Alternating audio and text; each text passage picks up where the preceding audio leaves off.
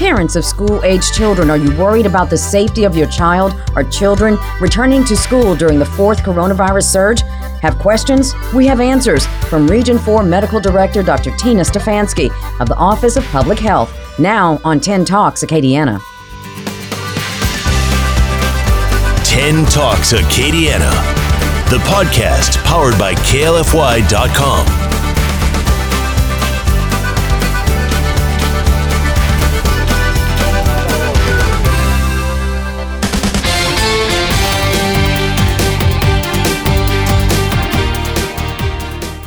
Hello, everyone, and thank you so much for joining us for 10 Talks Acadiana, KLFY's podcast. Today, we are so happy to welcome Dr. Tina Stefanski. We have heard so much from her throughout this pandemic. She's given us a lot of just valuable information. Dr. Stefanski, thank you so much. She is, of course, the Regional Medical Director for Region 4, the Office of Public Health here in Acadiana. Tina, we are heading back to school, and lots of parents obviously concerned about children. And there's something that many of us have been concerned about for quite some time. I'm a grandmother, so I'm concerned about my 5-year-old grandson. You have parents with babies, infants, and toddlers. And so how does it work with children and COVID-19? How likely is it for them to contract COVID-19 or even the Delta variant?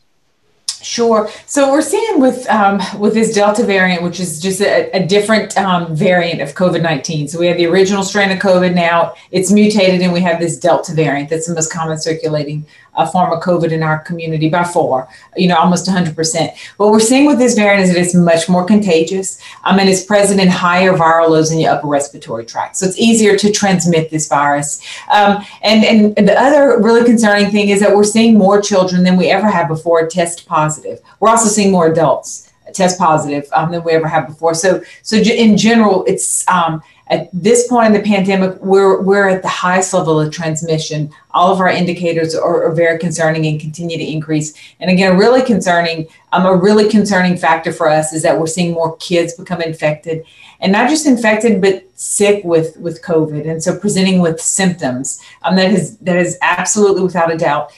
Something different about Deltas. Previously we suspected there were a lot of asymptomatic children. So, last year during the school year, lots of likely asymptomatic kids or children with mild symptoms and might not have ever been detected as having COVID or diagnosed as having COVID. But what we're seeing now is that more children, while we do know that there are still asymptomatic cases, we're seeing more children with symptoms, and so of course parents are concerned, understandably grandparents, and want to know how do we keep those little children safe? Absolutely. And when you talk about being asymptomatic, so are we talking are actually having symptoms now, from being asymptomatic to now having symptoms? Are we talking about serious symptoms? Are we talking about critical care, hospitalizations, and can the children be carriers? So I will say, first of all, children still generally do well if they have COVID. So I want parents to know that number one is that most children do okay if they're infected with COVID. Of course, children with high risk conditions, which we'll talk about in a second, are certainly more at risk for severe illness. But we do see children admitted to the hospital now with COVID, when we weren't really seeing that to this degree at any other point in the pandemic. We have certainly already surpassed for this month the number of hospitalizations that we previously saw in children. So definitely, while most children do fine, there is something about this variant that does tend to make children a little bit more sick. And so then, therefore, it is reasonable to expect that some of those kids are going to end up in the hospital. So we're seeing that. Again, it's lower numbers right now. And it's a big increase, but we're still talking about small numbers. And that's comforting, I'm sure, to many parents at this point. So we're talking about some of the higher risk conditions and things that parents should look out for. And are infants, babies, more risk to infection than toddlers and older children? What kind of picture can you describe for us when it comes to that? Sure. So of course, infants, babies, children under the age of 1 are always more susceptible to more severe infection, especially when you're talking about a respiratory illness. The little airways are smaller, so a little bit of inflammation can cause some big distress in an infant. their immune systems aren't fully developed. So certainly infants, newborns, infants are more at risk for more severe infection. Absolutely. And I say, and as are children with genetic or neurologic problems, children who might have a poor immune system because of some underlying issue or genetic issue. Kids who have asthma have, more likely to have a severe course. Children who are obese also have a more severe course. And then, of course, just like with adults, children with heart issues, diabetes, kidney disease, they're more at risk for severe illness. So it's those same typical high risk conditions, but again, and children younger than 1 year of age, and then children who are overweight or obese, or these that have high risk conditions. Those are the most vulnerable. But again, we also see children. I don't want anyone to downplay this. We also see children who have no underlying risk factors have severe courses, just like we see with adults. This is just a very different virus. And we're still learning a lot about it.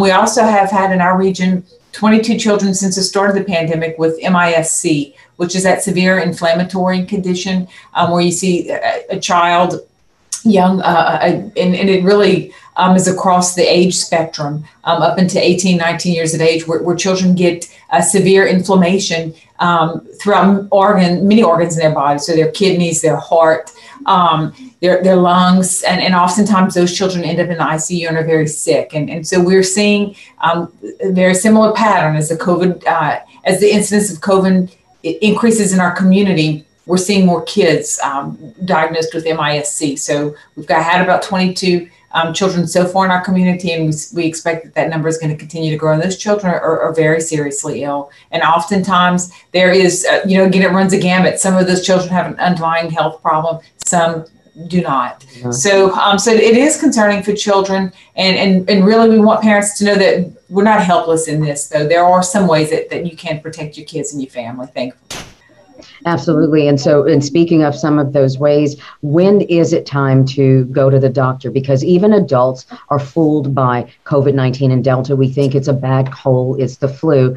And before we know it, we're almost getting to the care that we need almost too late. Sure. And so right now, almost any symptom could be COVID. It's really challenging, and we know that. And we're all working to stand up more community-based testing so that people have access to testing, parents included, for their children. And so, first of all, to know if your child has any symptom, almost any symptom, they're going to be sent home from school. So don't send your child to school sick. Number one, and if they do develop some symptom, the school's going to ask that you get your child evaluated by a physician or tested for COVID, because COVID could be a headache, cough, sore throat, fever, abdominal pain, diarrhea. It again runs the gambit. So I think now we have to have a higher level of suspicion. If in the month of May, if someone had, stomach ache, it was probably not COVID. At that point, there's a lower likelihood. Now there's such a high level of transmission that it could very well be COVID. So it's important that you get your child tested, seen by a provider, get them tested so that you know whether or not it is COVID. It's important for that child. But again, hopefully your child's going to do fine, because that's, when you look at the law of averages, most children do fine. But you also need to know, because then who did that child expose? Do you have an elderly grandparent, someone immunocompromised in the household, a newborn baby, a pregnant mom? You need to get your child tested for their own health, but also so that you can then evaluate and follow someone who might have been exposed to the child. Of course, inadvertently, we're all trying to prevent that, but it's a very real possibility. Dr. Stefanski, we're going to take a short break, and when we come back, we are going to talk about some of the preventative measures that parents, guardians, and that all of us actually could take to help protect our younger population. We'll be right back. At Go Auto, we know car insurance can be expensive, but it doesn't have to be. Go Auto helps you save more money on car insurance. Call 888-566-5505 to get your free quote. So how do we do it? Well, that's easy. We have no commission agents, no expensive add-ons, low down payments. You can customize your payment plan, and you choose your payment date. We've lowered rates in your area, so call 888-566-5505. Go online at GoAutoInsurance.com. Come by, or you can download our app to get your free quote and start saving today. 10 Talks at Acadiana. Okay, welcome back, everyone. We are talking about children and COVID-19 with Dr. Tina Stefanski. She is Regional Medical Director for Region 4 here in Acadiana. It's the Office of Public Health, and we're talking, as we said, about children and COVID. So we just finished a segment talking about what parents need to look for. And I think it's so important that you said that we just have to step up our suspicions. We have to increase that, because any symptom could be a symptom of COVID. If you could just reiterate that. Sure. So unfortunately, again, this virus can present with almost any symptom. So someone with a headache, fever, even a low-grade fever, cough, runny nose, sore throat, even abdominal pain, diarrhea. And right now, the difference is, while those symptoms we might not have considered COVID just a couple of months ago because our rate of infection or transmission was so low, it's really skyrocketed. And now there's so much transmission in our community. You really need to be suspicious and have your child evaluated and tested. And so when we look at the other side of that issue, what are some of the preventative measures that parents and guardians can do? And of course, we've heard most of them, but it certainly does not hurt to mention it again. And even if there's anything new, Dr. Stefanski, that we can do. Sure. And so first I want people to realize that, as this pandemic waxes and wanes, and so we go through peaks and then we see decreases. Right now we're in a surge. So these aren't things that we expect or hope that people will have to do for months and months. But right now it's going to be really important if we can just commit, at least for a couple of weeks, to get out of this surge, to protect your child and your family by following some of this guidance. I really do think we can slow down transmission and reduce potential for exposure. And so it's really basic hygiene things. So for example, for kids going to school, wear a mask. I mean, that is going to help decrease transmission and also offer some protection to your child. So, talk to your child. Kids 5 and above will be wearing masks in school. Talk to them about, making sure the mask is comfortable.